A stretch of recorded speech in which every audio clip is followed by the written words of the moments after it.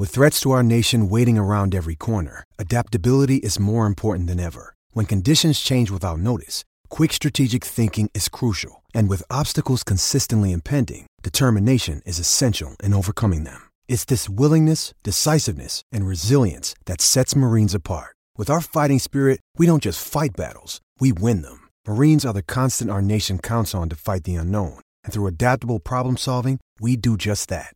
Learn more at marines.com. When you need mealtime inspiration, it's worth shopping Kroger, where you'll find over 30,000 mouth-watering choices that excite your inner foodie. And no matter what tasty choice you make, you'll enjoy our everyday low prices, plus extra ways to save, like digital coupons worth over $600 each week. You can also save up to $1 off per gallon at the pump with fuel points. More savings and more inspiring flavors make shopping Kroger worth it every time. Kroger, fresh for everyone. Fuel restrictions apply. Okay, round two. Name something that's not boring. A laundry? Ooh, a book club. Computer solitaire, huh? Ah, oh, sorry, we were looking for Chumba Casino. That's right, ChumbaCasino.com has over 100 casino-style games. Join today and play for free for your chance to redeem some serious prizes. ChumbaCasino.com. No purchase necessary. Void where prohibited by law. 18+. Terms and conditions apply. See website for details.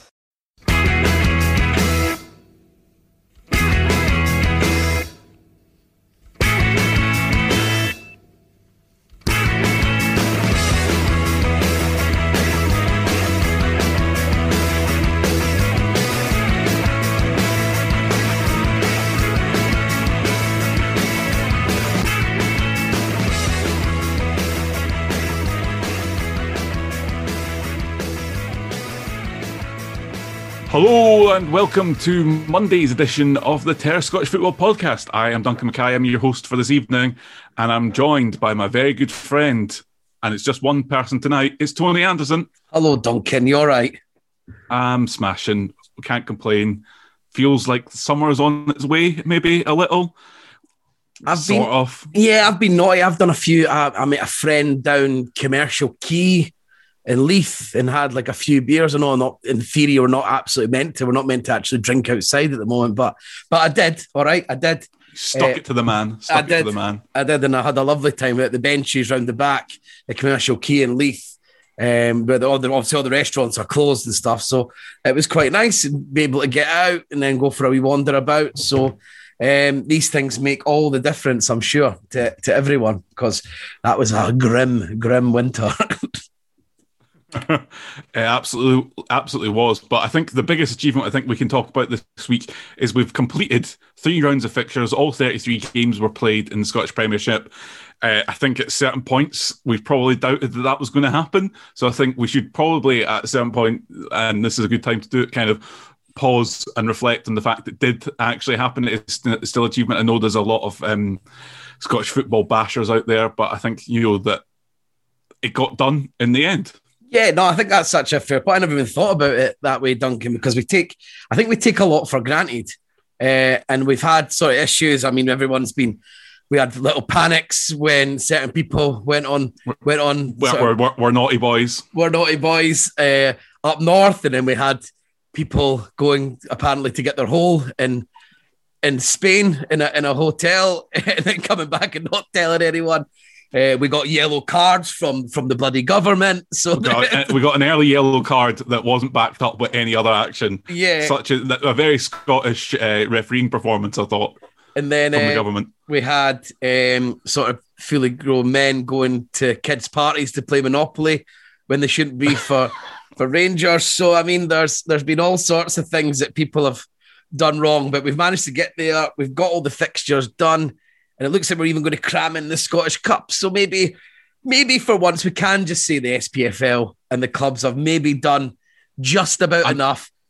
An all right job. Yeah. Because, I mean, we do in this country, I don't know what it's like in every country. I assume it's not as different as we would all think. I think there is a lot of bashing of football associations, I would guess, worldwide. And as there should be, I mean, anything that's I'm a big believer in governments and that being held to account and being under much heavier scrutiny than anyone else, but we got it done under trying circumstances, and we've made the bloody split So well done. And I was going to say on the subject of getting things done, that's exactly what St Johnstone did. Seamless. On Saturday. They are top 6 this season. They snuck in a fabulous last few minutes of action between the two games we'll talk about first. Tony, what are your thoughts about St Johnstone under Callum Davidson's first season in charge, making top 6? It's really brilliant. I mean, we shouldn't go too far. I mean, because St Johnstone, I think we have to accept that this is maybe their place within the Scottish football ladder. I mean, we don't like to do it. I think I read a little bit of an article today that was going straight to that. I mean, over the last decade, this is where St Johnstone are meant to be and where they are. And whether it's dependent on whether you look at that, is that a failure of Hibs, Hearts, Dundee United, and clubs like that? I mean, Aberdeen are always been in there, but is it a failure of those clubs that the fact that St Johnstone are always there? But they've done great. And where I like to talk about Callum Davidson, how well he's done, is how he really had struggles this season. At the start, it didn't start well. He made big shape changes. Going to that 3-4-3, he had, I mean, I've spoken about this previously about the Callum Hendry. He was sort of the main man at the start. Everyone assumed he was going to be the main striker. He had a great end to the season last season. And they went for it, and they tried to play to his strengths. There were so many crosses going to the box at the start of the season. I've not got the stats, but that was basically St Johnstone. All they done was cross the ball in, and it wasn't working.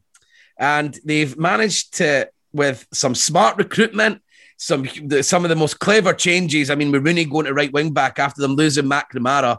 I mean, that's probably in terms of non-recruitment changes. Switch of the season. Yeah, switch of the season. And I mean, Rooney has been talked about as a Scotland international now. I mean, we'll talk at length, so I'm not going to do it again about Sean Rooney.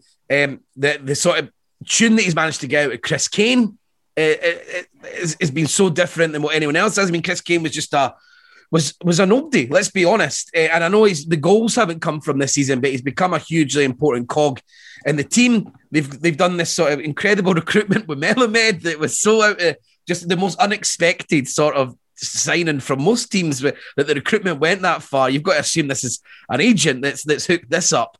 I don't imagine that they're watching the Israeli league or things like this. I don't think that St Johnstone quite have the extensive scouting network that some other clubs have. Yeah, no. So I mean, they've picked that up, and then you've got your stalwarts like Liam Craig's had a really superb season. Stevie May, who's someone I want to talk about here.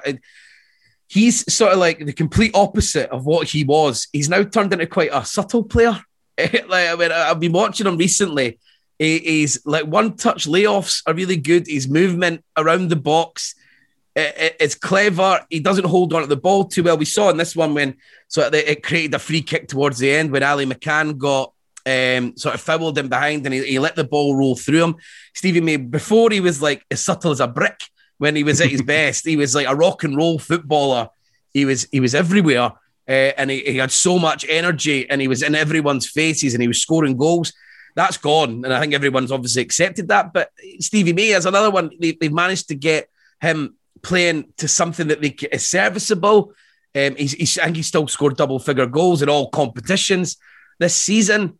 And so there's so much about what Callum Davidson's done, sticking to his guns when they were, because they were always performing well, St Johnstone, even when they were going on these 10 games without winning and people were doubting it. They were always performing well, so he stuck with it, and he's managed to shift things around, get a tune out of certain players.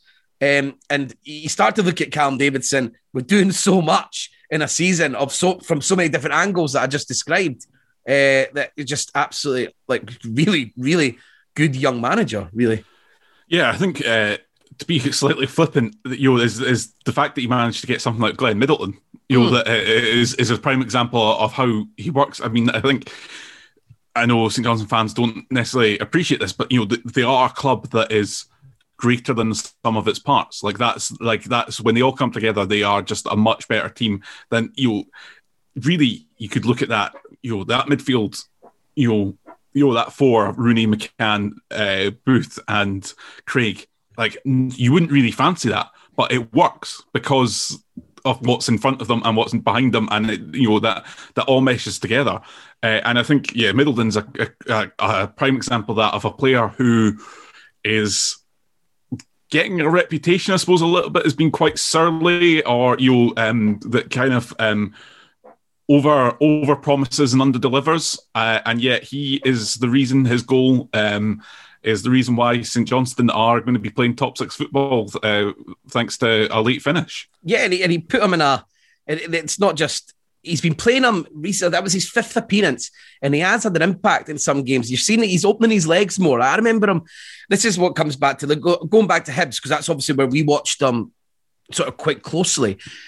Not too much, sadly. Like he was a non-existent player as a winger, especially you're saying a winger for Rangers who'd scored in Europe, and it had a little flutter with the Rangers first team. You're thinking they were excited about him, and he was a Scotland under 21 player, and we got him in. You're thinking, all right, this is a good move. His development slowed down, and maybe we can get something out of him. And then, unfortunately, he was under Heckenbottom, and you feel like he was played in what I think happened to a lot of players under Heckenbottom. He seemed to play in a box that he wasn't allowed to come out of, and I always found that with Hibs under Heckenbottom, it was so rigid. There was absolutely no fluidity in the way Hibs played, and maybe he was a victim of that looking back. But he never even looked like he. I never used to think he was quick. Which was the main thing that was brought. I was like, this guy's not even quick. He's like a winger that's not fast. He's not really direct. He likes to turn back and pass the ball. I was really seeing like just a player with zero attributes. But the appearances he's made for St Johnstone recently, and especially in this game, it's the pace, and he was driving at people. He was getting in behind, and the move that was made here was quite brave, really, for Davison. He had him up front. He changed from his usual 3-4-3 or a 3-4-1-2, whatever you want to call it. And he went 3-5-2 with him as the main striker. And it almost didn't work out in terms of that he had a gilt-edged chance to score late on. But then he did eventually get the goal set up by another sub in Stevie May. I suppose at this point we come on to Ross County.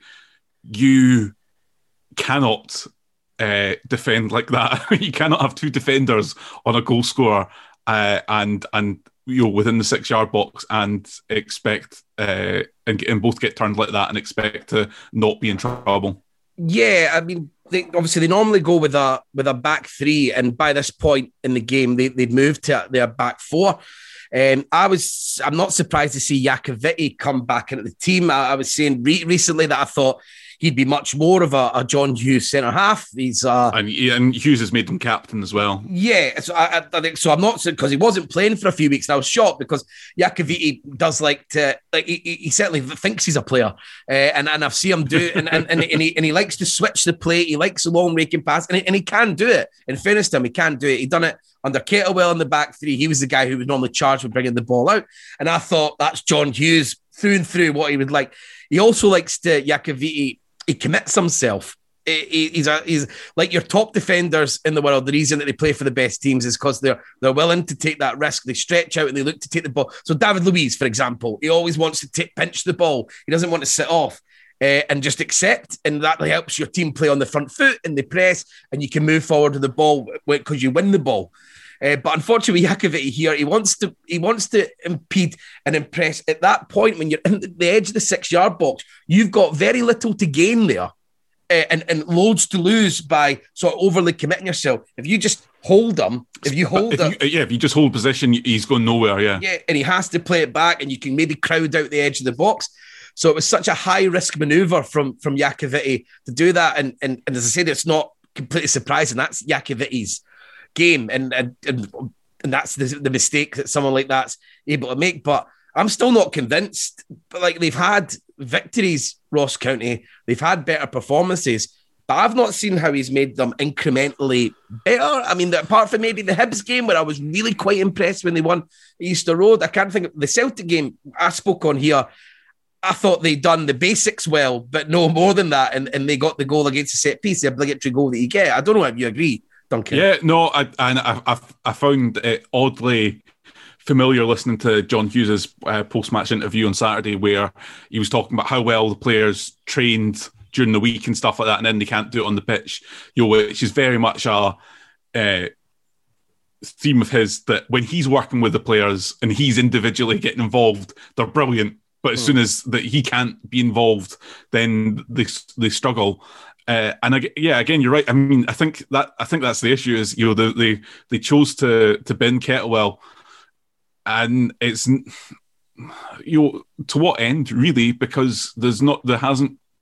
I'm not entirely convinced that they would have kicked on any further with that. What would they be in any different position had they kept Kettlewell on? And I think the jury is very much out on that. Yeah, and he's won. The thing that's worked for Hughes well is that he's won big games. He's a profile manager, isn't he? Let's be honest. And he's won high-profile matches. He wins at Easter Road. He beats Celtic. But when it's come to the games again, and obviously they got that win against Hamilton, which was a huge win. But I watched that game, and it took changes. I mean, they brought White on for his debut with Billy Mackay.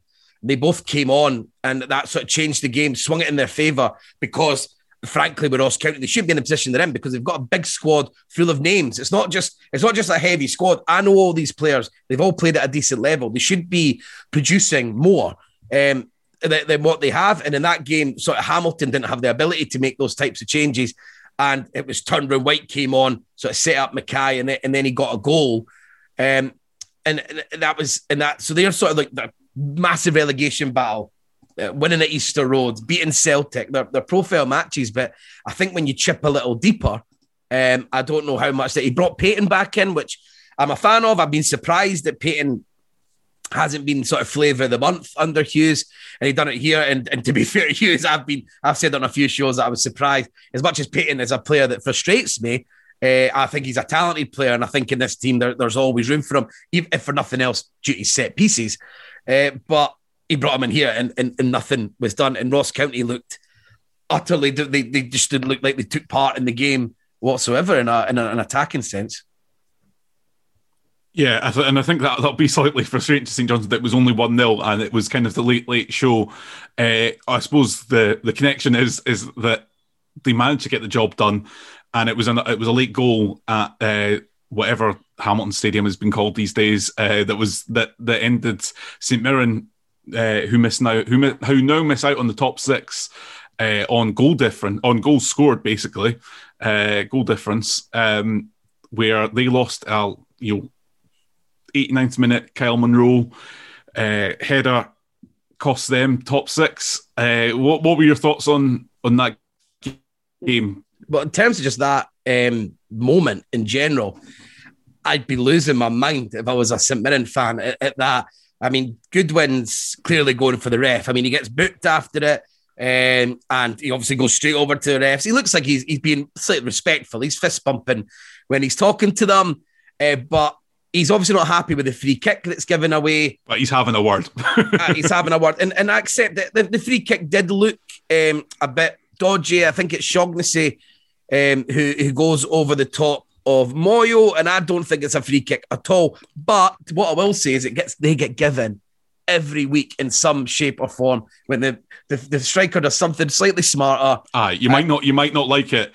You might not like it, but it's not unheard of for them to happen. Yeah, like that type of free kick where the referee sort of takes it that the defender's got his hands on him, and I don't think it was a free kick at all. I'd be pissed off about it, but that I wouldn't. I can't have that as a major reason why they haven't made the top six there, which Goodwin was clearly pointing out, because the defending for the free kick is unbelievably bad. It's they allow. Yeah. I mean, they've done a decent analysis of it on Sports Scene with Chris Limo and McFadden. They allow an overload on a side where they actually end up going 4 against 5, and they've got 3 men in a wall from a wide free kick. He's not going to shoot. There's no need for 3 men in a wall in that scenario. And St Mirren are normally good at these part of things. Even at that range, I don't even think you need a wall. I don't, like, really. It's going to be a cross.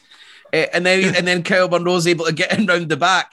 It's like a young player for Hamilton, like a regen, who's able to come in and knock them out, and that's it. And then St Mirren aren't in the top 6 anymore. I would be so I'd be absolutely violent if I was a Goodwin and St Mirren fans and the players of that, because they've absolutely gifted that game away. They've gifted that whole thing away.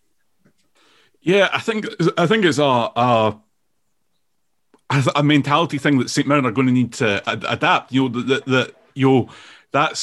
They beat Rangers in the League Cup, which was good, but then they didn't really show up in the League Cup semi-final.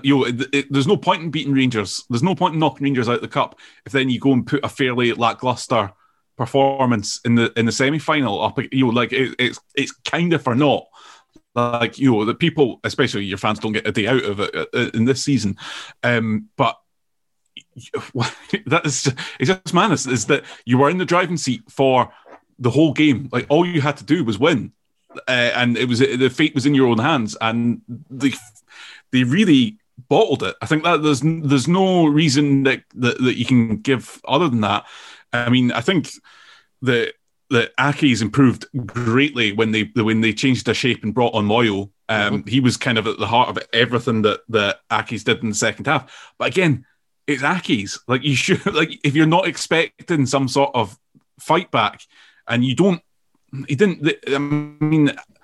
Mirren didn't really look like they were putting on the pressure in the second half to get a second. A second goal kills it. Aki's aren't coming back after when they're 2-0 down. Aki's love to be in a 1-0 game because it gives them a chance, but 2-0 is very different for them. And St. Mirren can't get that. The fact that they're not in the top 6 due to goals scored, the fact that they've lost a last-minute goal here, where it's sort of like the defence is clearly shattered. You know what I mean? They're all over the shop. You're not telling me that's what they've practiced on the training pitch, is to allow for an overload at the back and go, not everyone picking up man, and you're not even doing zones either. It's not zonal marking. They're all in a cluster together. That's not what they practice. So that's clearly panic at that stage of the game. When they're not right. The goalie's making probably the wrong decision with the ball. That's all blind panic. They've not scored a goal. That epitomises it, because they've not been able to score enough goals. They're a difficult team to play, but they'll be disappointed with the fact they don't have Brophy.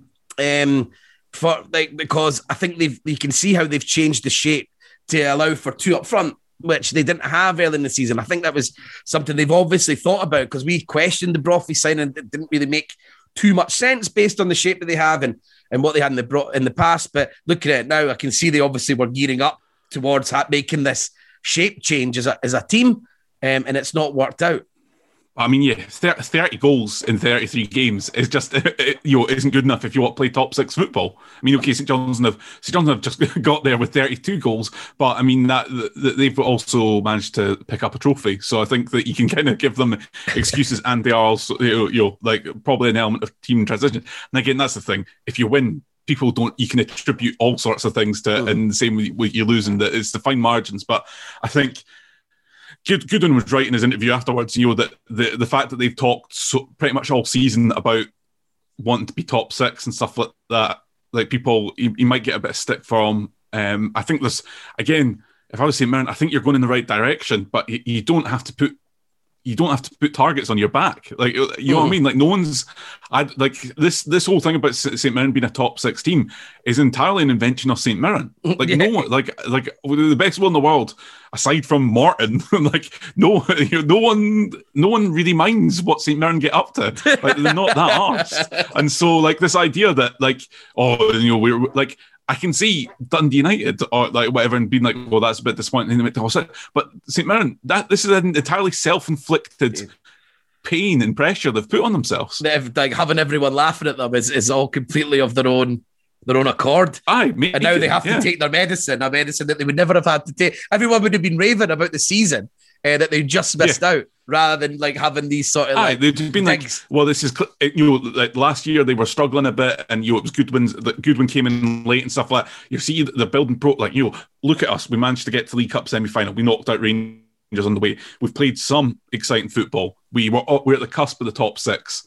This is progress we are building on. Isn't it going to be so much better when fans are back and you can cheer on the buddies to get us there, and instead it feels like a disappointment, despite the fact it's not. Absolutely. And I think it's going to be interesting. I think if Goodwin should use it as an opportunity to do like what has happened to a number of teams in the past. Is right. Okay, we just missed out. If he not chucks it, but is a great opportunity to go on a 5-game winning streak. Like, I think for St. Mirren, that's what they should see it as. Is just be like, can we go? If I was Mickey Mellon as well, that's what I'd be doing. Dundee United, be like, here's my challenge to you: can we go unbeaten? Can we win all these 5 games? Can we set ourselves up for coming back in some after a few weeks off when no one's gone on holidays? They might go into Rossi or I don't know, North Berwick for their holidays, and then they come back and you're set up promisingly, but it's just a wild one that St Mirren have managed to do this to themselves. Because the recruitment's been really interesting this season, like with the Doyle Hayes, McGrath, obviously Brophy being sort of like a blue chip signing, if you like. I know there's debates about whether that's true or not, but I mean, it was perceived. They paid. There was money involved, yeah. And then obviously Connolly being an interesting player, the birth of Erehon, like these are all interesting things. And going back, I mean, you talk about sort of Hamilton sort of changing their shape and St Mirren sort of moving out. You can actually see it because Hamilton changed to a back four at half time, and to be fair to Brian Rice, something he's not been so good at this season is proactive. And I think that's something that's changed dramatically since he got sort of Bruce Anderson in and sort of the discovery of a Dauphin in midfield. He's trying things a bit different now. The style of their play is different. Like this game, for example, I was shocked to see that Cammy Smith and Bruce Anderson up front together, which is completely different. Normally, I mean, there was periods this season where it was Moyo and Okunpo, which is like the most sort of like ham-fisted strike force going. You know exactly what they're going to be doing. It's you're trying to smash through with a hammer there. And then Bruce Anderson's came in. I mean, I've spoke loads about it. I've been really impressed with him. I'm impressed with what he brought. He's brought a lot more subtlety to his game. He's brought more avenues to their style. And this one, they actually went for Smith, and it didn't really work. But he was quick to change it, bring in Moyle. But St Mirren, it shows, like you're saying, a bit of ambition to go and finish the game. They go to a back four. It's only 10 minutes. After that, they go to a 4-2-3-1. They bring Erehon and Connolly on. And they go with Abika up front by himself. In the first half, when St Mirren were on top, it was borderline like a 3-4-3. From what I've been checking, what I watched, they had McGrath was playing right up with Erwin, like right on top of him, and Abika was up there. And so they had, and Durmus was pushed up high on the left, and Fraser was moving it more into a back three and Doyle Hayes sitting. So it was like really quite attacking. But then, like I was saying, like you said, it was like that really conservative move to match up with Hamilton and not continue to do what you were doing, and they eventually sort of pay the price for it. And when they don't need, like McGrath's got another penalty though. I mean, that's him. That 11 goals this season. I know like 6 or 7 of them are penalties, but he looks so calm on the spot. Did you think it was a penalty, Duncan? I was interested to get your feelings on that.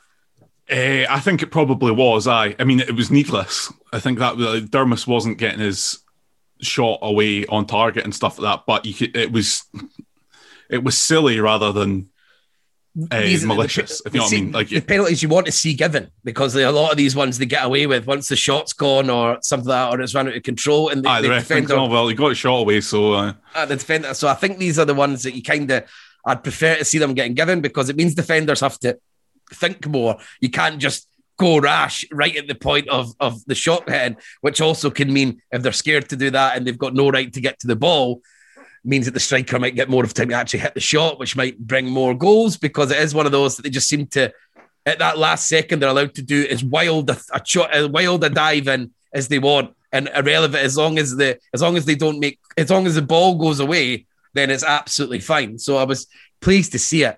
And as I said, McGrath's got into the double figures for goals, which again, it's another problem. You've brought a midfielder in who's hit double figure goals, and you're still having goal scoring problems. It's like there must be like really, really frustrating. But fair play to Hamilton again. They're just chipping away, sticking in there, and if they can get Okunpo back, obviously Callahan's there, Anderson's there, with Rice being more willing to make changes and be on the front foot, there's still a chance for them, and I'd still be worried if I was some of the other teams around them, because I don't think Hamilton are dead and buried by any stretch of the imagination. No, you're absolutely right. Hamilton are currently sitting bottom with 27 points, but I think if you'd offered them going into the split that their next two people in 10th and 11th would just be a point and 2 points away from them, they'd have bitten your hand off for that. I think it'll be pretty interesting. And I suppose it got even more interesting after Kilmarnock's 4-1 assault of Motherwell, basically on Saturday. Unbelievable that Tommy Wright's first win, which I think was kind of overdue. I think that Kilmarnock needs to next sort out Kilmarnock's kind of fairly wretched away form with only 3 wins so far. But a 4-1 win helps also with the goal difference. I mean, I'm just looking at this now. They've got a goal difference of minus 14. Ross County above them minus 33. Wow. That could be pretty vital coming in with the last 5 games. Yeah, well, absolutely, yeah. And I think Kilmarnock, this was, especially like obviously listening to Craig Anderson when he spoke about it, that this is a bit due. Like the performances under Wright have improved a lot. And you see the difference with having a striker up there who wants to shoot. Like Lafferty, he doesn't need to do a huge amount. I think he was the right type of striker. He's quite an arrogant striker, and he's got like a one-track mind a lot of the time, Lafferty. And I don't mean this in a bad way at all. And I think Kilmarnock, that's exactly what they needed, because Kabamba's form had fallen off a cliff. Brophy's obviously away, and if it wasn't Chris Burke or getting these Kabamba headers or something coming in, there looked like there was absolutely nobody in the midfield that you fancied. Kilty and McKenzie, they've had decent periods, but then you look at the goals, you still don't fancy them for a goal. So you're like, no, there's nothing. But bring Lafferty in, suddenly, guy cocksure of himself, wants the ball, hits shots. They've got the first 2 goals they get in this. They're shit goals, but because Lafferty's willing to take the shot, hit the target, then obviously Kelly spills one in, and then the other one they get lucky, but it's because he's so direct and willing to make it happen. I think there is a. How to say this without being rude about him, but I'll probably end up being rude about him. But Kyle Lafferty probably doesn't care if Kilmarnock get relegated, if that makes sense. Like, that he plays for himself a lot of the time. Like, I think that's and that's not necessarily a bad thing. And he loves scoring. Mm-hmm. That's exactly what Kilmarnock were looking for. Is they don't need someone who is self-conscious. They don't need. I think they've probably got enough of that throughout their team. They need a player who is a bit selfish. Gallus, I suppose, is another element. If you're being kinder, I suppose, to him, like they needed someone who really didn't look around the situation and think, I'm going to a bottom 6 team. He's like, he sees it as an opportunity. Kyle Lafferty probably thinks it's an opportunity for him to get back playing for Rangers or something like that. Mm-hmm. That like in terms of he's not. We've seen from his antics, maybe not the most well-adjusted guy going, and again, that's the thing. Like the difference, an unconfident striker wouldn't have taken a fairly bad shot probably against Kelly, and yet they get a bit of luck because obviously you miss 100% of the shots you don't take. Yeah, I mean, you don't picture Kabamba swiveling from the edge of the box and hitting a shot like that on target. You just don't picture him doing it. And the thing is, it's classic Lafferty because actually it's not. The idea was. We've seen him do that. We've seen how many times we've seen him like shoot from outside the box and connect really well.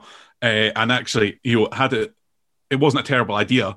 And it was the execution was just slightly off, but it still went in because Kelly had a nightmare.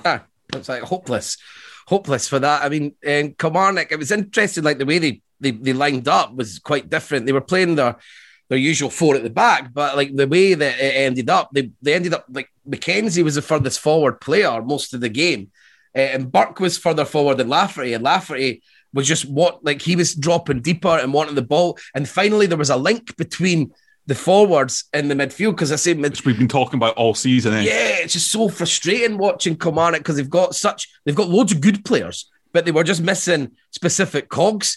And like to make it work. I mean, you can have your Powers and your Dickers and that, and they're great. Even though, I mean, they've had ups and downs themselves.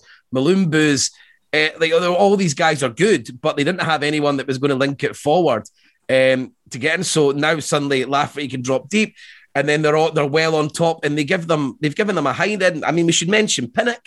I think what a finish! Like it's like confidence for you right there. Well, you can afford to do that 3-1. You might not be thinking you can do it when it's 1-0 or 1-1 or whatever.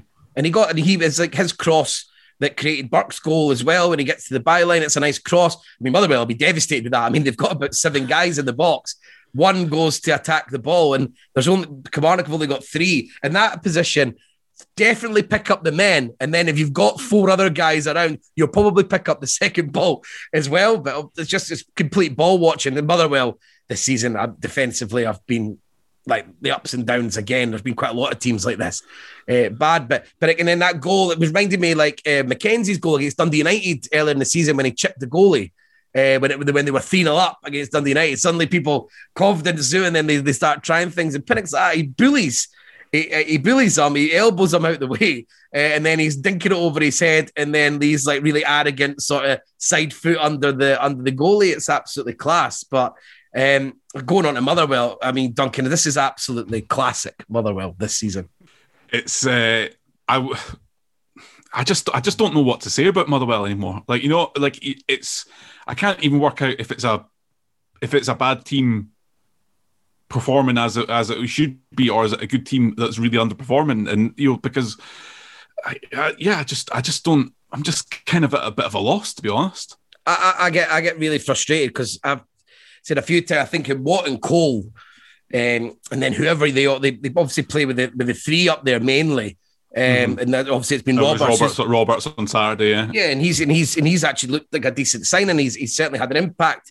I mean, he was obviously good in the Hibs game, and he's had other performances there, and he's a hard working wide player. But it's like I always think with Watt and Cole, like they look like as dangerous a front two as anyone has in the league, and everyone, because they've got their balance so well. They are the two of the more rounded strikers in the league. There's not many that can do it. I mean, Watt lacks goals, but everything else is absolutely great. And I've said numerous times that Cole's a player that I rate as highly as anyone in the league in terms of his ability to drop deep and play with his back to goal, have pace to go over the top, strong finishing. I mean, he's got a lot more attributes than most strikers in the league. So they've got all that going for them. And you've got Adam Campbell in midfield, obviously a good player. But defensively, I mean, Gallagher's obviously just, I don't know. I'm not even going to get into the ins and outs of. Well, he's arguing with fans on Facebook, which seems like a really good use of time. Yeah, but that shows that obviously his head's gone in terms of. We were speculating maybe a contract issue. I wanted to send a deal. I don't know if that's strictly true because he's on the bench now, but something's going on. That because his form's never been that great for. He's been a poor signing for Motherwell. The last season, definitely. It's ended up being quite a poor signing. And it's just Motherwell, you think right there look like they're still a hugely good team sometimes, but they're so expressive. They've got like hurt teams. They absolutely humped Hibs. They absolutely dominated Hibs. It could have been much worse. And then they had another good game last week. They had a couple of wins, and then they come into this, and then they get humped 4-1 off Kilmarnock. And it's just like, but yeah, going back, Tommy Wright, he deserves credit because there was changes. They were their usual formation, but when you look at it, it was much more fluid. It looked more like a 3-4-3 really because they were on the ball so often and they were willing to express themselves. So you start to think they look like they've got too good a team now when you add Lafferty into that mix. I suspect that they. Kilmarnock, I think, could potentially finish above Motherwell if they get on a roll.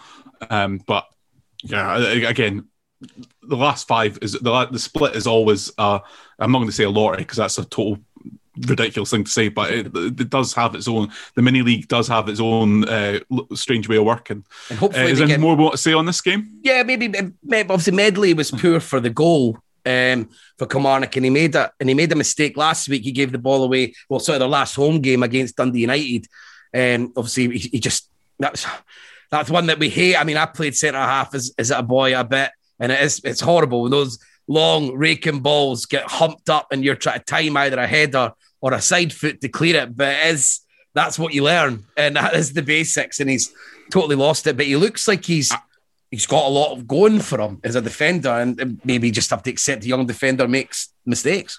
I think there's an element of that, and I don't think we should ever dismiss how difficult it can be for centre halves if they don't have full trust in the keeper behind them. And I think that Doyle is definitely a negative rather than a positive for Kelly this season.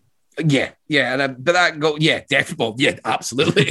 And then that goal, so they end up getting Campbell gets it over the header, and the keeper saves it. It's a decent save for Doyle there, and he nearly hurts himself on the post. And I actually thought the Maguire finish was actually a lot better than maybe you would think.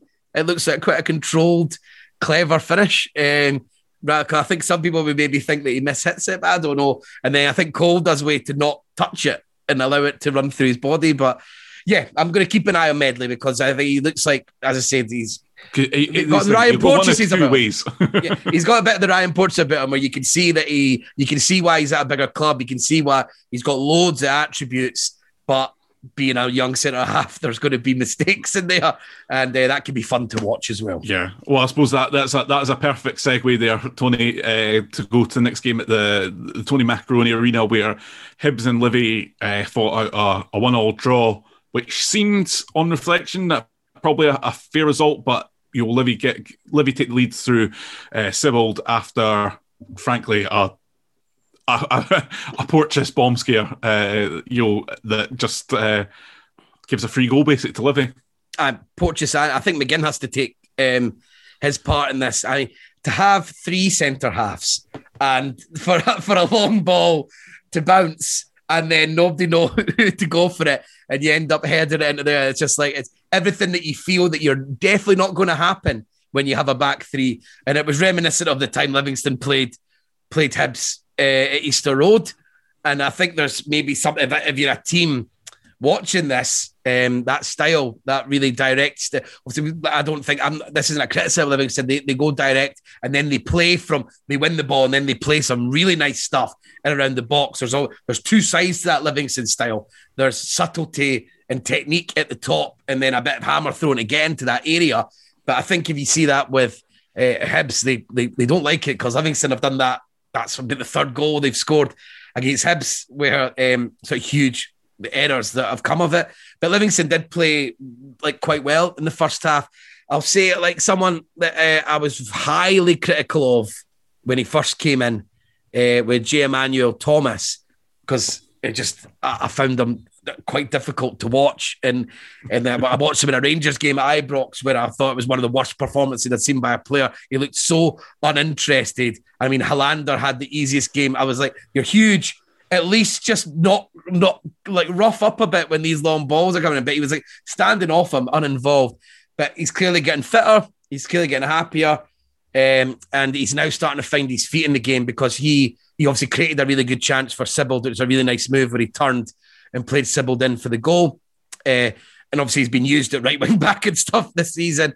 And he's been played on the right-hand side of their attack. And then obviously playing centre forward. He scored one of the goals of the season last week with a sort of Thierry Henry flick up and volley. So I thought I would say that he's clearly obviously got something due to the level he was playing at before all his injuries, but he's finally starting to look like he's maybe just fit enough to be a serviceable striker here. And I think that's Livingston are not. They obviously see something because they're not shy about binning people that don't work out for them.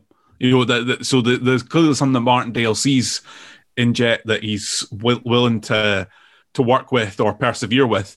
Which frankly they've been a lot. There's been players. Anthony Stokes, for example, was jettisoned, within weeks. So I think that's kind of promising. And I think that there's an issue, I think, sometimes with players like Emmanuel Thomas and stuff who show so much promise early on in their career and then just can't find their groove again. And so it becomes kind of diminishing returns, I suppose. And if you don't make an instant impact, it becomes harder and harder to get clubs, or you go further and further down, and clubs are far less willing to spend time with working on you or what have you. So I think I'm quite excited to see if he sticks on, if he's going to be here next season as well, because I think there's a lot to be said for that. And I think that it'd be quite exciting because, again, Livingston, you just never know exactly how Martindale's going to deploy people as they go. That's been the exciting thing with Jet, as I said,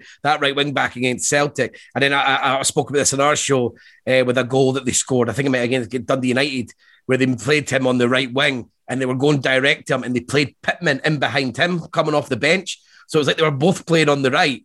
But it was like they decided to bully a fullback there. And so normally you'd use them as the sort of hold up striker through the middle. But they decided to do it there. And I thought it was clever because they were doing it on the right. They were getting more joy. And Pittman was able to come in off the right and he ended up scoring a goal directly from that. And I was like, that's sort of really clever tactics when you're sort of recreating what would normally be thought of as a central position style. But you're just moving the players together out way down so they can link up well. You want those two to link up, and it's smart. I think that's it. Obviously, we give them give Martindale a massive hard time for Marvin Bartley left wing back. But I mean, that's one time when it's not worked. But there's been multiple instances over his tenure where it has. So the tactical flexibility has there's worked. that kind of like I suppose the final was probably not the best place to experiment. But again, it's that sort of thing. Is would you at least he was trying it. I suppose there's an element of that, maybe he thought actually he made the assessment that maybe we couldn't get the result against St Johnstone if we set up the way that they expect us to set up, so we're going to try something different, and it was a gamble. You want your manager to be proactive. You want to know that your manager's smart and he's got a game plan, and it really backfired on him there, and it made him look daft. It made him a bit of a laughing stock for that, but. I don't think Martindale's doing it to prove up people, if you know what I mean. I think he genuinely thinks he's putting these teams out that he's not he's not doing it for the attention. Like he can get with his history, he can get attention regardless, if you know what I mean. Like, he made like, you know what I mean? Yeah. So like so he's doing it because he genuinely thinks it's the best thing to do. He was quite brave on the Hibs side. Sorry. Before you go, Doug, he was quite brave in this. I thought Alan Forrest was quite a brave decision, considering it was going to. Maybe he didn't expect Nisbet to start, and he thought it would be Cadden rather than Boyle on the right, because Alan Forrest has attributes. Don't get me wrong, but he's quite a one-track mind type player. When I watch him, he thinks forward. He wants to get crosses in and he wants to get in the box and hit shots. You know what I mean? He's very direct. He's like, I've spoken about this before. He's like what his brother was years back before there was added nuance to his game. and obviously with Longridge playing at left back, I thought, I was watching, I was like, well, I quite fancy Boyle getting quite a lot of, and when the way it turned out, he did. I mean, Boyle spent the game extremely high up the park. And basically because Gogic was the one dropping in, and it was sort of Hanlon, Porteous, and McGinn, as you'd expect. But Boyle was playing right up the pitch in line with sort of Nisbet and Doidge for large periods. And then Doig was also playing above the halfway line for large periods. But I thought that was brave, and it worked out in the first half because they were the much better team. But then Hibs, as we've seen at times this season, Duncan, as you were about to say, I imagine, which are a completely different side in the second half. Yeah. And I think that's the most frustrating thing is that it's been Hibs have had it's not quite a Jekyll and Hyde season, but again, we're third. We are, I think it's a 7-point gap now at the moment. Yep. But there's still doubts about this team, if that makes sense. Like if I know this is all, but in comparison to the Mowbray team, which is the last time Hibs finished third in the Premiership, that was swashbuckling, and maybe there's a lot of rose tinted glasses about how good that team was, but even if you look at Lennon's team's a good one to use for that as well. High point. You thought they could get results anywhere they go, whereas this Hibs team, you're never convinced. But this team, like the Jekyll and Hyde one, I don't feel that we've got a Jekyll and Hyde over the season. It's more Jekyll and Hyde during matches. The team sort of like and this is something that, but what I'm going to come to Ross's defence slightly is that I'm going to be really interested to see how he develops into next season with a proper pre-season. I think sometimes we play with a handbrake on, and I think that might be to do with the fact that we've not had a proper pre-season. I think he doesn't want to go for the jugular all the time because he worries about running out of steam towards the end. This is assumptions. I don't know. It's not like he's come out and said anything like this. But I would like to think that because the players that the team he's assembling is assembling a high octane team. I mean, if you're signing Cadden, you've got Doig. He's given Doig his chance. He's brought in Irvin and obviously Nisbet. The way he's using Boyle, even McGinn, Porteous, Gogic. Like, this isn't slow. They're all quick. They're all high octane. They want to press. They want to harry, so Hibs want to play on the front foot. And I actually thought the second half was just sort of like the most concentrated pressure for long periods that we had. I know we never got the goal, and sort of Doidge somehow didn't get that one on the line, even though he was the one in front of Devlin to get to do it. But that's maybe what I'm thinking, is that I think Hibs maybe play with the handbrake on a bit this season, and it's worked out. It's more like Aberdeen under McInnes. It's always the really easy one and we've sort of we've never went weeks and weeks without making points. We're always getting points on the board. It's always 2 games, maybe 2 defeats, and then we pick up points. And it's never, and maybe we might go 4 wins or 3 wins, and then we might lose. But we're not streaky. We're sort of always picking up points, but you're never looking win. But you might see win, draw, loss, win. So it's never long, and that's been enough to put Hibs into that. And you can maybe say, again, I'm maybe being too nice. I'm happy for people to say that, but maybe being smart in this season of all seasons to maybe play slightly like that. But I would expect Hibs to have a much more of an identity next season. But looking at the goal, Josh Doig, what a boy, Duncan, what a boy is. I'm coming round to the view that I think I've heard been said at Hibs. Quite a few people are starting to come around to the idea that out of all the talent that is at Hibs at the moment, that Doig is the one with the highest talent ceiling, above Nisbet and above Porteous. And I can kind of see why. Like, that it's the progression you're already seeing this season. Like, the fact that he's been able to go from League Two last season on loan to hitting the ground, almost running, and kind of this job share he has with Lewis Stevenson for the left side has been remarkable. And I think he is. He's obviously added a goal to his game. I'd like to see him do possibly a bit more than that. But I think it's his tenacity and kind of belief. And you saw that in the goal. Like, because Nicky Devlin is no mug, but he was able to anticipate. He judged the momentum of the ball wasn't going to make it there, and made it really difficult. And then to be able to find Doig, and then the move from Doig as well was pretty good to give himself the best chance of scoring, because we know Christian Doig, if he has a lot of time to think about chances, he's probably going to miss them. He's very instinctive. We love him for that. He will drive us up the wall as well to a degree, because he does a lot of the easy things quite badly, but then he does a lot of the difficult things very easily. Yeah. Which but I think I'm coming. I think who knows what the summer's going to bring, but I think that hopefully another season of Doig will put him in the kind of David Murphy bracket. Oh, here we go. Now we're talking. He's just, and I think Ross, in terms of he's great, how he's looked after Doig, taking him out at the right time, subbing him off in games at the right times when he's been having a tough time against your Frimpongs or a Tavernier, and never leaving him out the team for weeks on end, like you forget about him, or like to make him think that he's made terrible errors. So it's like he's been really well coached, really well looked after, and now he's really grown into it to the point as now I don't see him getting dropped again. I think this is now, he's had the period, he's been looked after, he's been shielded a bit when he's needed it. Now he's just, he looks confident, he wants to get in the box. He's now becoming our main attacking outfit. He's doing terrible dives now, which you wouldn't have expected before. I mean, that dive is, they were very, like, he doesn't go looking for it. Oh, that's an absolutely horrendous dive. Nobody's near him. And he goes there. But like, if he wants to be like that, that's him getting confident, if you ask me. And yeah, the tenacity to get the goal.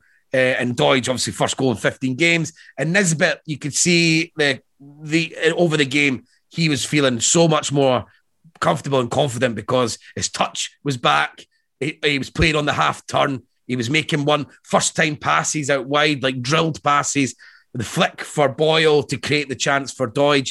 He looked like really getting back to his best, and Hibs could be quids in going in towards the end of the season if Doig can go on one of his normal streaks that he normally does once he's got a goal under his belt, and Nisbet starts to get back to his best with Boyle out there. Then Hibs should have no problem getting third. And there's the Scottish Cup's there, and Hibs have to think that has to be a target for Hibs, being arguably the third best team in the country. I would say so, but then it's Hibs and big games. But yeah, no, but that's kind of the mentality that the Jack Ross needs to get rid of within the club. And I think you're right about Nisbet coming into it. I mean, I think that obviously he's away with the international squad this week, but we talked about it was a long period of Doidge not scoring, but if you're just judging Christian Doidge on scoring, then you're kind of missing out on everything else he does. Like, I mean, I think there's no doubt that Nisbet looks a better player when he's playing alongside Doidge than with Boyle or whatever. Like, there's just an innate understanding of, and Doidge is such a selfless forward. Like he is not about the goals, which is quite an odd thing to say for a striker. And maybe if he was more selfish, then he might not be at Hibs or whatever. That that his career might be very different. But for me, I hate to see him getting stick because I know he's trying his absolute hardest to do his best, and he has to play. I mean, we spoke about this before. He makes everyone else better around him. He's a unique. Him and Gogic are the unique players in the squad. They like the facilitators, aren't they? I think and no one else can do that. I was talking about Stevie May earlier. Stevie May's become a facilitator, that style of player, and you need them. And we have look at Boyle when he's been playing up with Doidge. Boyle's been a rubbish striker over his career. Whenever he's played up front, people have always thought not good enough. When he's been up there with Doidge, suddenly Boyle's had some of his most productive periods as a player, and Doidge does have to be a part of that. It's just that he's very uneasy on the eye, and because he fluffs big chances, but you've got to, I'm with you. You've got to love the big guy. Don't get me wrong. If we could get someone who could do that job and also add the sort of taking of the chances, being more sort of reliable in front of goal, then I would consider it. But right now, I would never. Chris Doidge will always have a place in my heart. So here we go. Well, so Jack Ross, some sort of credit, I think, because it is weird. It's a weird one. He's going in towards having one of the best seasons we've ever had, league-wise. And yet there's still a huge amount of cynicism to watch. Yeah, and this is his first season, his first full season. So it's quite a unique one. So that was putting my case forward for why. But I will say I do have more expectations of what our identity as a side and our style next season. I will want to see it improve because we're going to go on to the next team whose style never did change. Aye, and want to see Big Ron actually opening his checkbook. Absolutely. We'll see if that happens as we go on a. Well, as long as I need to just get the Pfizer right in my elbow, right in my arm, and I can do some European away days. That's all I'm caring. Yeah. So penultimate game, which could make. I mean, it wasn't a dead rubber, but because it's an element of a derby. But it's now with Hibs picking up a point and Aberdeen not losing again and not scoring. They lost 1-0 to Dundee United. It didn't really seem like much of a fun game to watch, did it? I mean, what a shock! I mean, was it not 2 0-0s that they've played out this season? I see Paul Sheeran. He made a couple of changes. His Motherwell. His Aberdeen manager, he brought in, I think he went to a back 4, as far as I'm aware. He played Hoban at right back, and Shea Logan went and played golf. Is that right?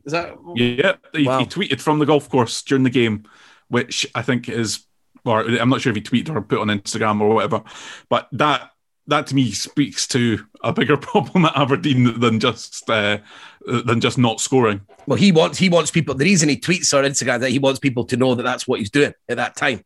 Shea Logan's an experienced player who's well known at Aberdeen and well known in Scottish football. He knows exactly what he's doing there. He's obviously saying that I've been told not to come because that's the only thing I can think of. You're not part of the squad, so who knows that is. But they brought in McKenzie for his debut. And so he had a tough moment. I mean, you'll probably not be letting the ball run out the park again anytime soon, especially with someone like Fuchs around, because the bloody legs on Fuchs when he gets going for that bit. Well, it is the tenacity, isn't it, down in the corner to just keep going with that. Probably the awareness that it is a player on his debut, potentially not prone to making mistakes. You don't know that because it's only his debut, but there's barely a footballer who makes their debut that isn't a bit nervous and wants the ball to go out. And when we see just the easiest thing to do, again, it's so Sunday League, but just if you don't know what to do, just put out for a throw in, and he doesn't do it. so Fuchs just thrives on that uncertainty and leads to a really well worked goal. Really brilliant goal. And Dundee United have had this a lot recently. I get quite frustrated with Mellon because he like finds they're a classic handbrake on team. Yeah, they find a style. Like I used this one game, but that because I watched the game 90 minutes and it was a Rangers game at Ibrox. I ended up getting humped, but the first half an hour. And they found the sort of perfect sort of style between the players. He went with McNulty in this game, and McNulty did look decent in the highlights. He looked like he was involved. And sort of Shankland is really, it's really impressive more and more his whole game. People thought he was just a goal scorer, but that's is up and that's all gone now. I mean, Shankland and Nisbet for these sort of younger players that are coming into not being young strikers anymore, who are becoming well known in Scottish football. And you like players on the brink of Scotland International, the two of them look rounded. They don't just look like, and Shankland, I think, people were starting to think that, but he does brilliant out wide for that goal, especially. He does a little back heel back to Fuchs, and then he gets the ball back, and then it goes into Harks, and then back into Shankland, and then back into Sporler for the goal, and it's absolutely delicious for Dundee United, and things that I've seen in recent weeks that they have got on their locker, and I'm hoping now, if there was ever a time, they're not playing any big teams, they've not got anything to play for. They're not going to get dragged into. They're not going to get. There's nothing for them to get dragged into. So now it's time to really take advantage of what we've seen in recent weeks, where they are starting, and Mellon mentions that they've started to show it, and we've seen it. We're starting to see much more sort of delicate passing, not as agricultural, not just try to purely play on the counter-attack, willing to sort of take chances in around the box and play in tight areas, which is always the sign of a confident side who are willing to do that. So that's what we're hoping that we might get to see from Dundee United, because there's absolutely no reason now. They've got the players. I said they've got Clark who can come on and play as well, who would sort of probably be more my one than McNulty with that shape. And then they've obviously got Bolton and stuff on the bench. They do have these wide players, if they're playing this front three, who can stretch teams and create that space for them. So and against bad defences. Yeah, against a lot of bad defences. So who knows? I mean, for Aberdeen, I mean, I think it could have went worse in this season now, isn't it? Like that's like, what's the point? So like, the funny thing about Aberdeen is that they started the season in the most exciting way that I've seen Aberdeen play under McInnes. I keep going back to that Viking game, and they were brilliant to watch. And then it's went from that to even the most boring as it's been under a McInnes. We've been like in McInnes' time, where there's always been criticism of it being quite boring and handbrake-ish and all the usual terminologies we use to describe these types of teams. So it's just amazing that they were like at the start of the season when they had now Wrights away, sort of Cosgrove's away, Watkins is away, and then Hedges got a season-ending injury. And then all the things that you hope that all the ability that they had has been taken out of the team, and now they're having to play in a different fashion. You know, got guys like Canberry playing up front for that. You know, just the change from then to then is like, it seemed like such a missed opportunity, and it's not all their fault. I mean, there is injuries and there is other factors, but it'd just be like if you're an Aberdeen fan, it couldn't have the excitement levels that you would have had to what it's turned out to be. Quite incredible, really. Yeah, I suppose they will probably be hoping that a manager gets appointed sooner rather than later, because this was exactly what happened last time around with McInnes. He was meant to be coming in at the end of the season, and then they decided actually let's accelerate this when they'd finished bottom six that season under Craig Brown as well. And Craig Brown was happy to move on upstairs. Is that it gave McInnes just that extra couple of months bedding time? Like I can make a manager coming in the summer will have to make recruitment decisions and a lot of things. Some of it not blind, but not it's not the same as watching it in real life.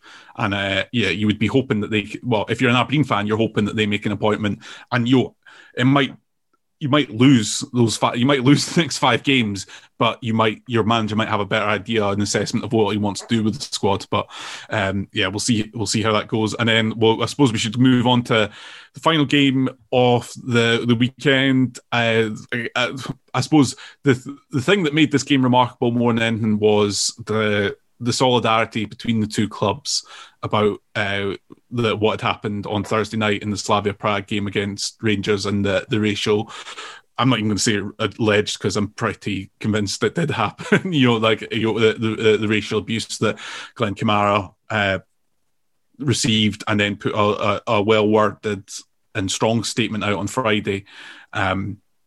He's obviously full solidarity here from everyone at Terrace Towers about that. And there is that thing, and you saw over the weekend some of the teams not taking the knee anymore, and there was Motherwell put out a pretty strong statement, and Celtic Rangers players stood up against racism, and that's the most welcome thing, and I'm glad it kind of diffused some of the hatred around that, what was being talked about in the derby. What needs to happen next is it's not for the players aren't the decision makers. It's now for clubs to start to put into effect. I don't think there's enough being done. I think there's a lot of lip service, and I think it's about time that the clubs and the governing body stood up and did what they need to do. And if that is doing stuff like saying there'll be no penalties for teams that walk off the pitch if players are racially abused, or what have you, whatever is required. If there's proven racial abuse, that team gets kicked out whatever tournament, or they lose the game, or the points get taken. Simple, clear ones. Yes, I know people get worried about proof, right? And I get that. I don't want to get bogged down in that, because this is so, unless you're telling me that Glenn Kamara is decided off the pitch beforehand, that when an opportunity would ever arise that he can overreact on something, which is obviously not the case. The human response from everyone else as well.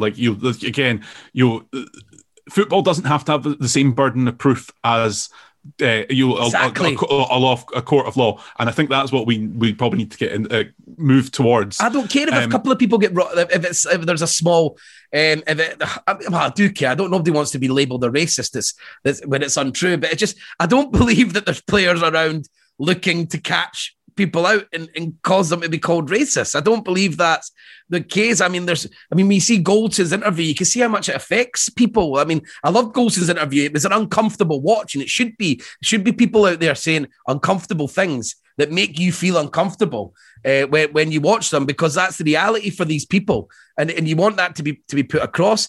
And yeah, I mean, Kamara's clearly it's not a predetermined reaction he's meant for. He's clearly something's been said, and he's reacted that way, and this guy should be hung, drawn and quartered, and they should be kicked out the tournament, and like you're saying, points deducted. It should just be really, really simple that we do that. And it was a nice touch for Brown going forward, and speaking to Kamara before the game with the nice cuddle. I thought that was really, really nice. I think that was the most important part of the game. The game itself was exciting for about 20 minutes, but largely a bit of a non-event. Yeah, disappointed because that 20 minutes, I was stinkingly hungover during this from the night before, when I was drinking while watching the football, and then before you know it, because you started so early, you're like, I've had 12 beers and a few gins, and I'm drunk, mum, and I feel horrendous the next day. So I was uncomfortably trying to watch it, twisting and turning. But yeah, that 20 minutes after the goal got all excited, and then great stuff. Here we go.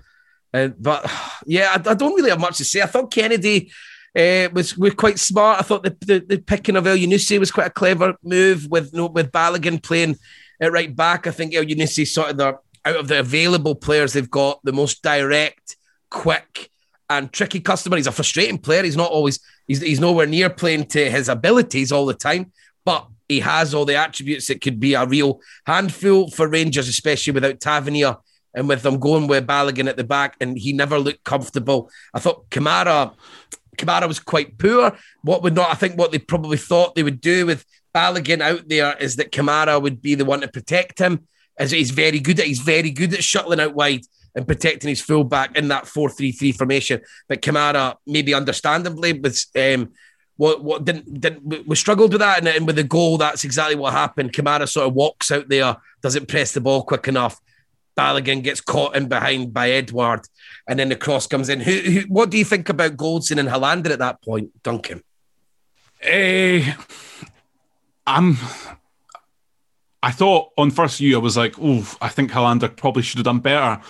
But I think it's also a really good ball and a really good header from Elyounoussi. Like sometimes, you can always say, people always talk about there's always a fault at a goal.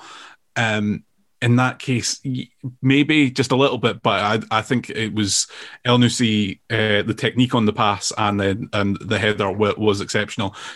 Maybe in another game, Helander is a bit tighter, maybe gets his body in front a bit more, but I'd be loath to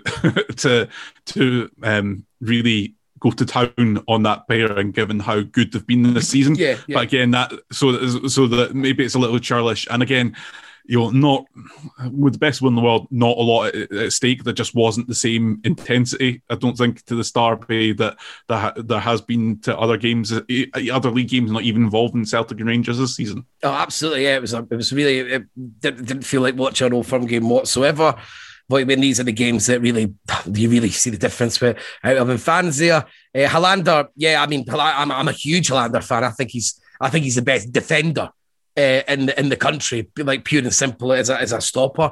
And he does get goal side. I think he probably wants to go and cut it out. I think Goldson maybe could have taken that pushed more into getting that front post area covered, and allowed Helander, because Helander I think gets caught in two wide, but he is goal side.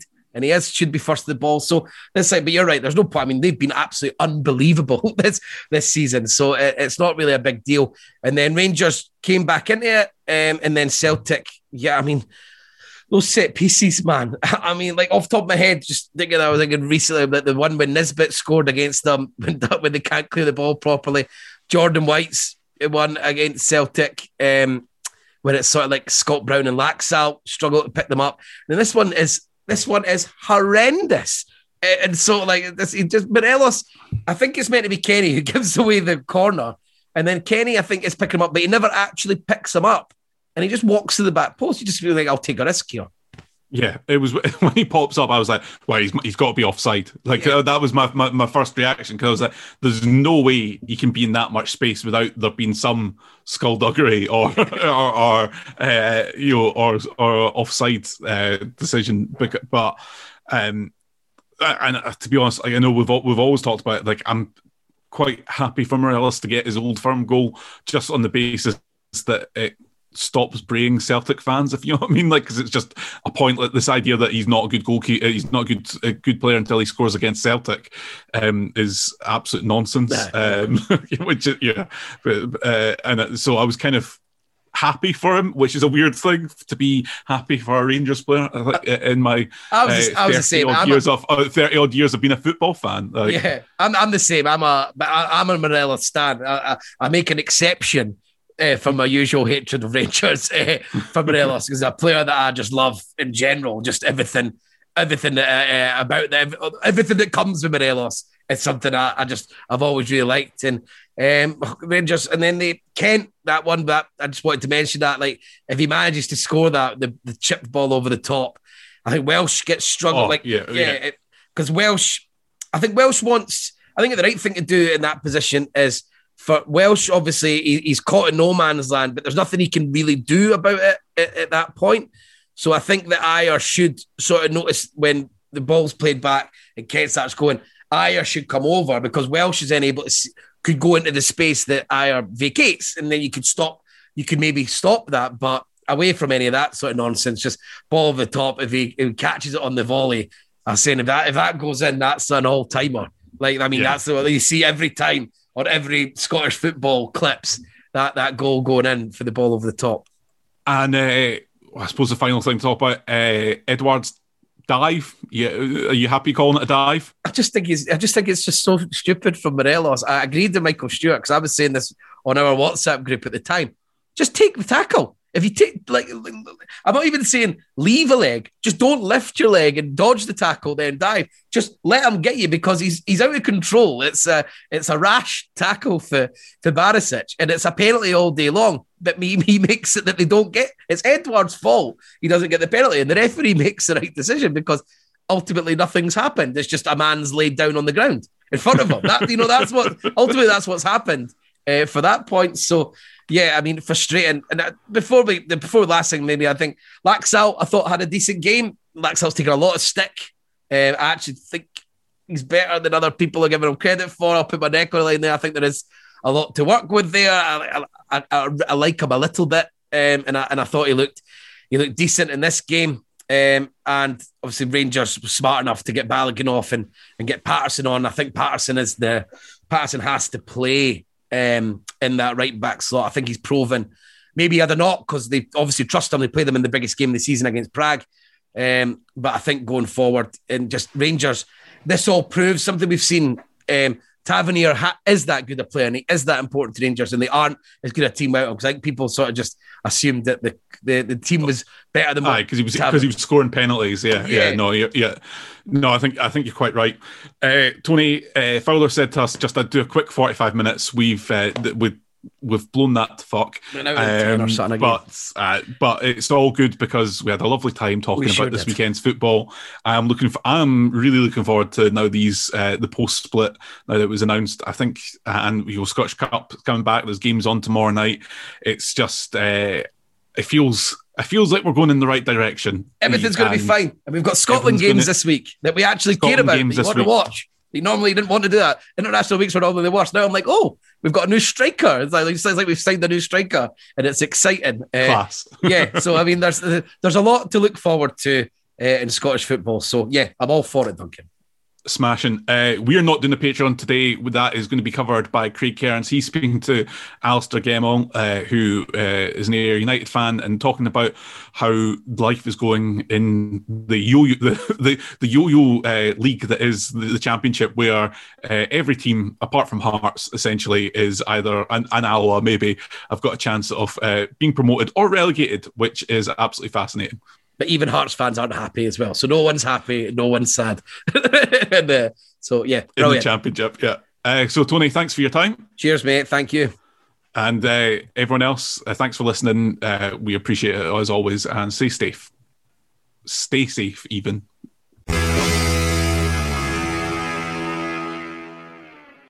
Sports Social Podcast Network. Hello, it is Ryan, and I was on a flight the other day playing one of my favorite social spin slot games on ChumbaCasino.com. I looked over at the person sitting next to me, and you know what they were doing? They were also playing Chumba Casino. Coincidence? I think not. Everybody's loving having fun with it. Chumba Casino is home to hundreds of casino-style games that you can play for free anytime, anywhere, even at 30,000 feet. So sign up now at ChumbaCasino.com to claim your free welcome bonus. That's ChumbaCasino.com and live the Chumba life. No purchase necessary. VGW. Void where prohibited by law. See terms and conditions. 18+.